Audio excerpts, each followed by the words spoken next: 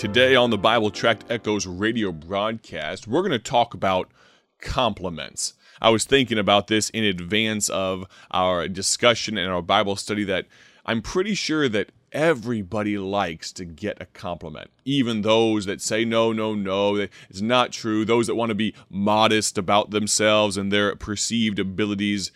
Everybody likes compliments. The same is true for me. The same is true for you. And today we're going to look at a compliment that, oh my, what a compliment it is. Especially for one brother to give another brother. You will need to find your place in the book of Nehemiah. In the Bible, in the Old Testament, Nehemiah chapter 7. We'll find our way there in just a moment here. I'd like to tell you, though, about a gospel tract. The gospel tract that I'm holding in my hand right now, it's a somber one. For those of you that are listening, maybe your first reaction is that's a little bit of a morbid subject. But sometimes those serious subjects are the ones, those opportunities, when we have the chance to make the most impact for God. The topic, the theme, the thought, the title of this particular gospel tract is this: Comfort in time of loss. You know what I'm talking about? When those storm clouds gather and the gray billows seem to blot out the sun.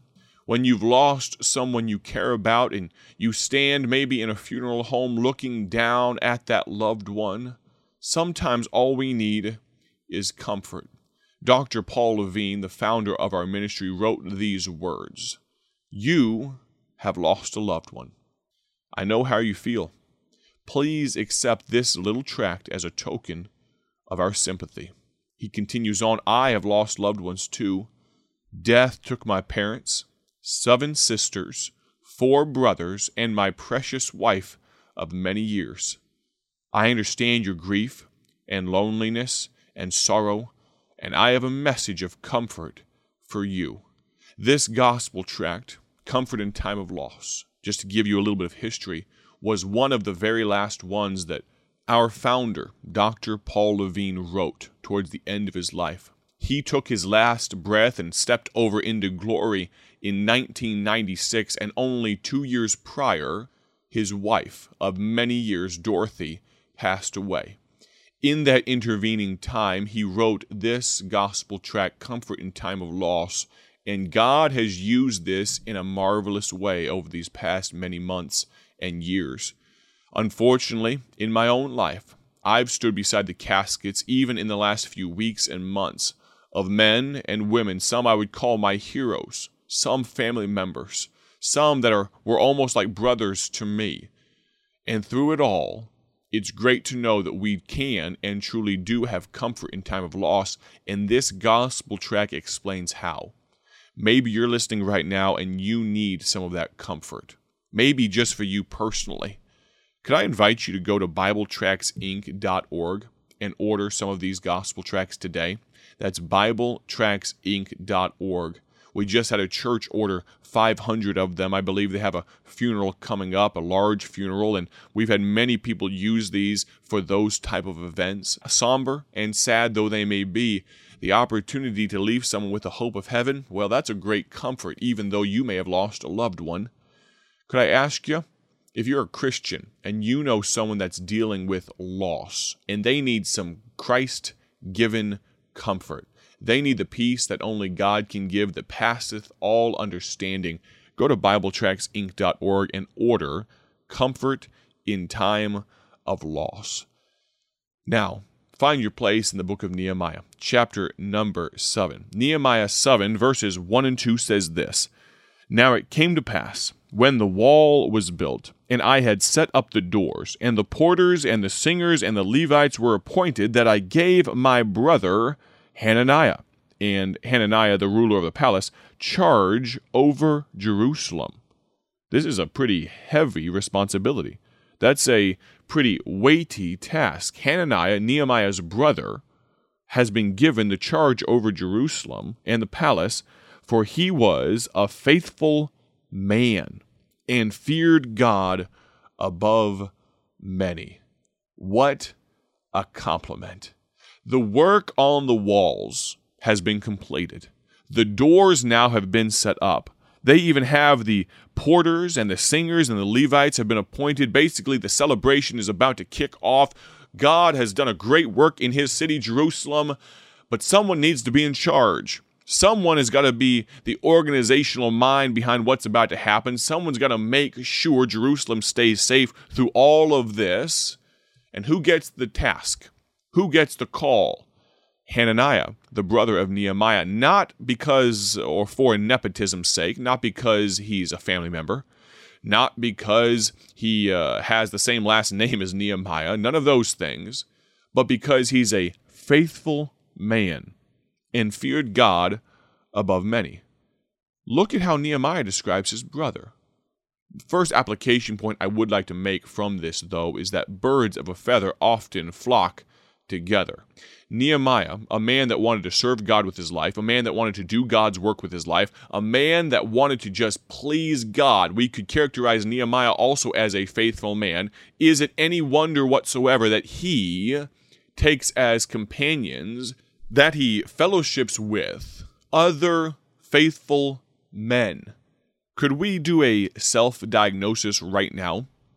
If you looked at, and if it's really true, oftentimes it's eerie how true this is, that you are just the average of your 5 closest friends. If that was really true, are you a faithful person? Are you a faithful man or woman? Or are you the average of a bunch of sinners and scorners and scoffers and lazy people that are doing nothing for the work of God? You say, that's a little abrasive. That's a little blunt. Well, sometimes to wake someone up, you've got to throw some cold water in their face. Think about it. Think about those people that you hang around. Think about whether, I'm not asking if you're chiefest among them. I'm not asking if you really even hold your weight with the strength, the spiritual reserves that those people that you call your friends, that you hang around. I'm not asking you that. But I am asking who you do hang around. Hananiah, Nehemiah, they got along well, not just because they were brothers, but because they were both busy about the same work. They were going the same direction. You got to ask, what direction are you going? Guess what? Your direction determines your destination. And it's funny how people want to play down the direction they're going as if it's not going to cause them heartache and pain and fear and sorrow in future years. Even though those of us that have seen so many others go that direction, they've seen the destination it leads to, and they've seen the yoke fellows and the traveling companions that cause that sort of destination to be in your future. And we tell people, teenagers or young people or even adults, we tell them, hey friend, the people that you are hanging around with, those are not faithful men. Those are not faithful women. They are more akin to who we are warned away from in Psalm 1. Blessed is the man that walketh not in the counsel of the ungodly, nor standeth in the way of sinners, nor sitteth in the seat of the scornful. Friend, if those are the type of people that you're hanging around in verse number 2 of Psalm 1, but his delight is in the law of the Lord, your delight is never going to be in the law of the Lord, and in his law doth he meditate day and night. You're never going to want the things of God if you hang around with ungodly people. May I be excessively blunt with you? I have seen dozens of people completely ruin their lives because they could not get victory over this one thing. Their friends.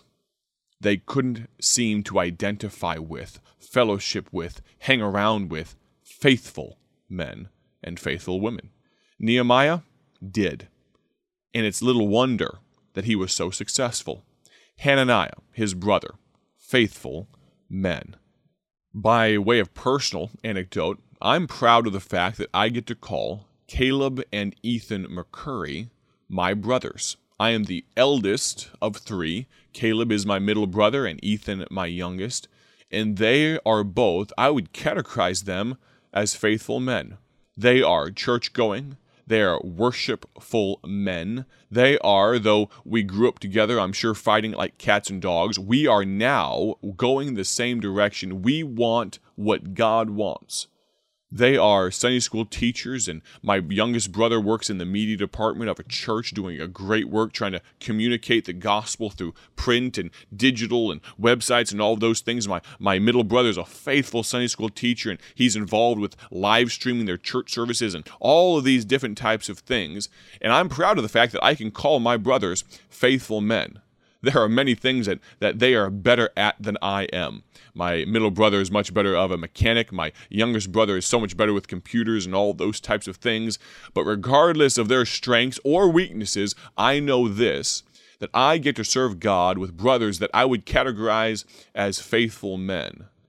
Even this week, we are at the Midwest Christian Boys football camp called Man Camp. You can find more information at mancamp1994.org, mancamp1994.org. But I get to work alongside, for this 1 week out of the year, I get to work alongside my brothers. This is a football camp, of course, and my middle brother Caleb is coaching one of the teams, and my youngest brother helps with the highlight films and packages and things like that we do of the actual football games and top 10 and all of those types of fun things. But our purpose is singular, to see young men come to a saving knowledge of Jesus Christ and turn their life around and desire to serve God. That's what football camp is all about. It's not about the football. These young men get preached at, get this, 15 times in 1 week. Actually, you can make the case it's more than 15 times because we have some devotion times and some small group times and all these different types of things, but 15 times minimum. And you know what? I get to work with my brothers at a Christian camp doing Christian things for Christ, for God Almighty, and I'm so happy about that. By way of final application, I'm not asking you if you can call your brothers faithful men. Your family, your sisters, your mom, your dad, maybe they were not the Christians, maybe they weren't Christians at all. Maybe they weren't, though, the Christians that they should have been. I'm asking you, though, can someone call you a faithful man or woman? Could you be categorized thus? Are you, like a Hananiah, worthy of being given the charge of an entire city? Are you a faithful man, a faithful woman? What a compliment. Tomorrow on the broadcast, we're going to talk about the fact that we serve an organized God, and I'm so glad we do. Have a great day for His glory. God bless. Thank you for joining us today for Bible Tract Echoes, a ministry of Bible Tracts Incorporated. If you would like to receive a free sample packet of all of our tracts, you can contact us by calling 309-828-6888. That's 309-828-6888. Our mailing address is P.O. Box 188, Bloomington, Illinois, 61702. A faster way to contact us is to go to our website at BibleTractsInc.org. That's BibleTractsInc.org. There you will find more information about our ministry and details on how you can support Bible Tracts Incorporated. Thanks for listening, and may the Lord richly bless you as you serve Him.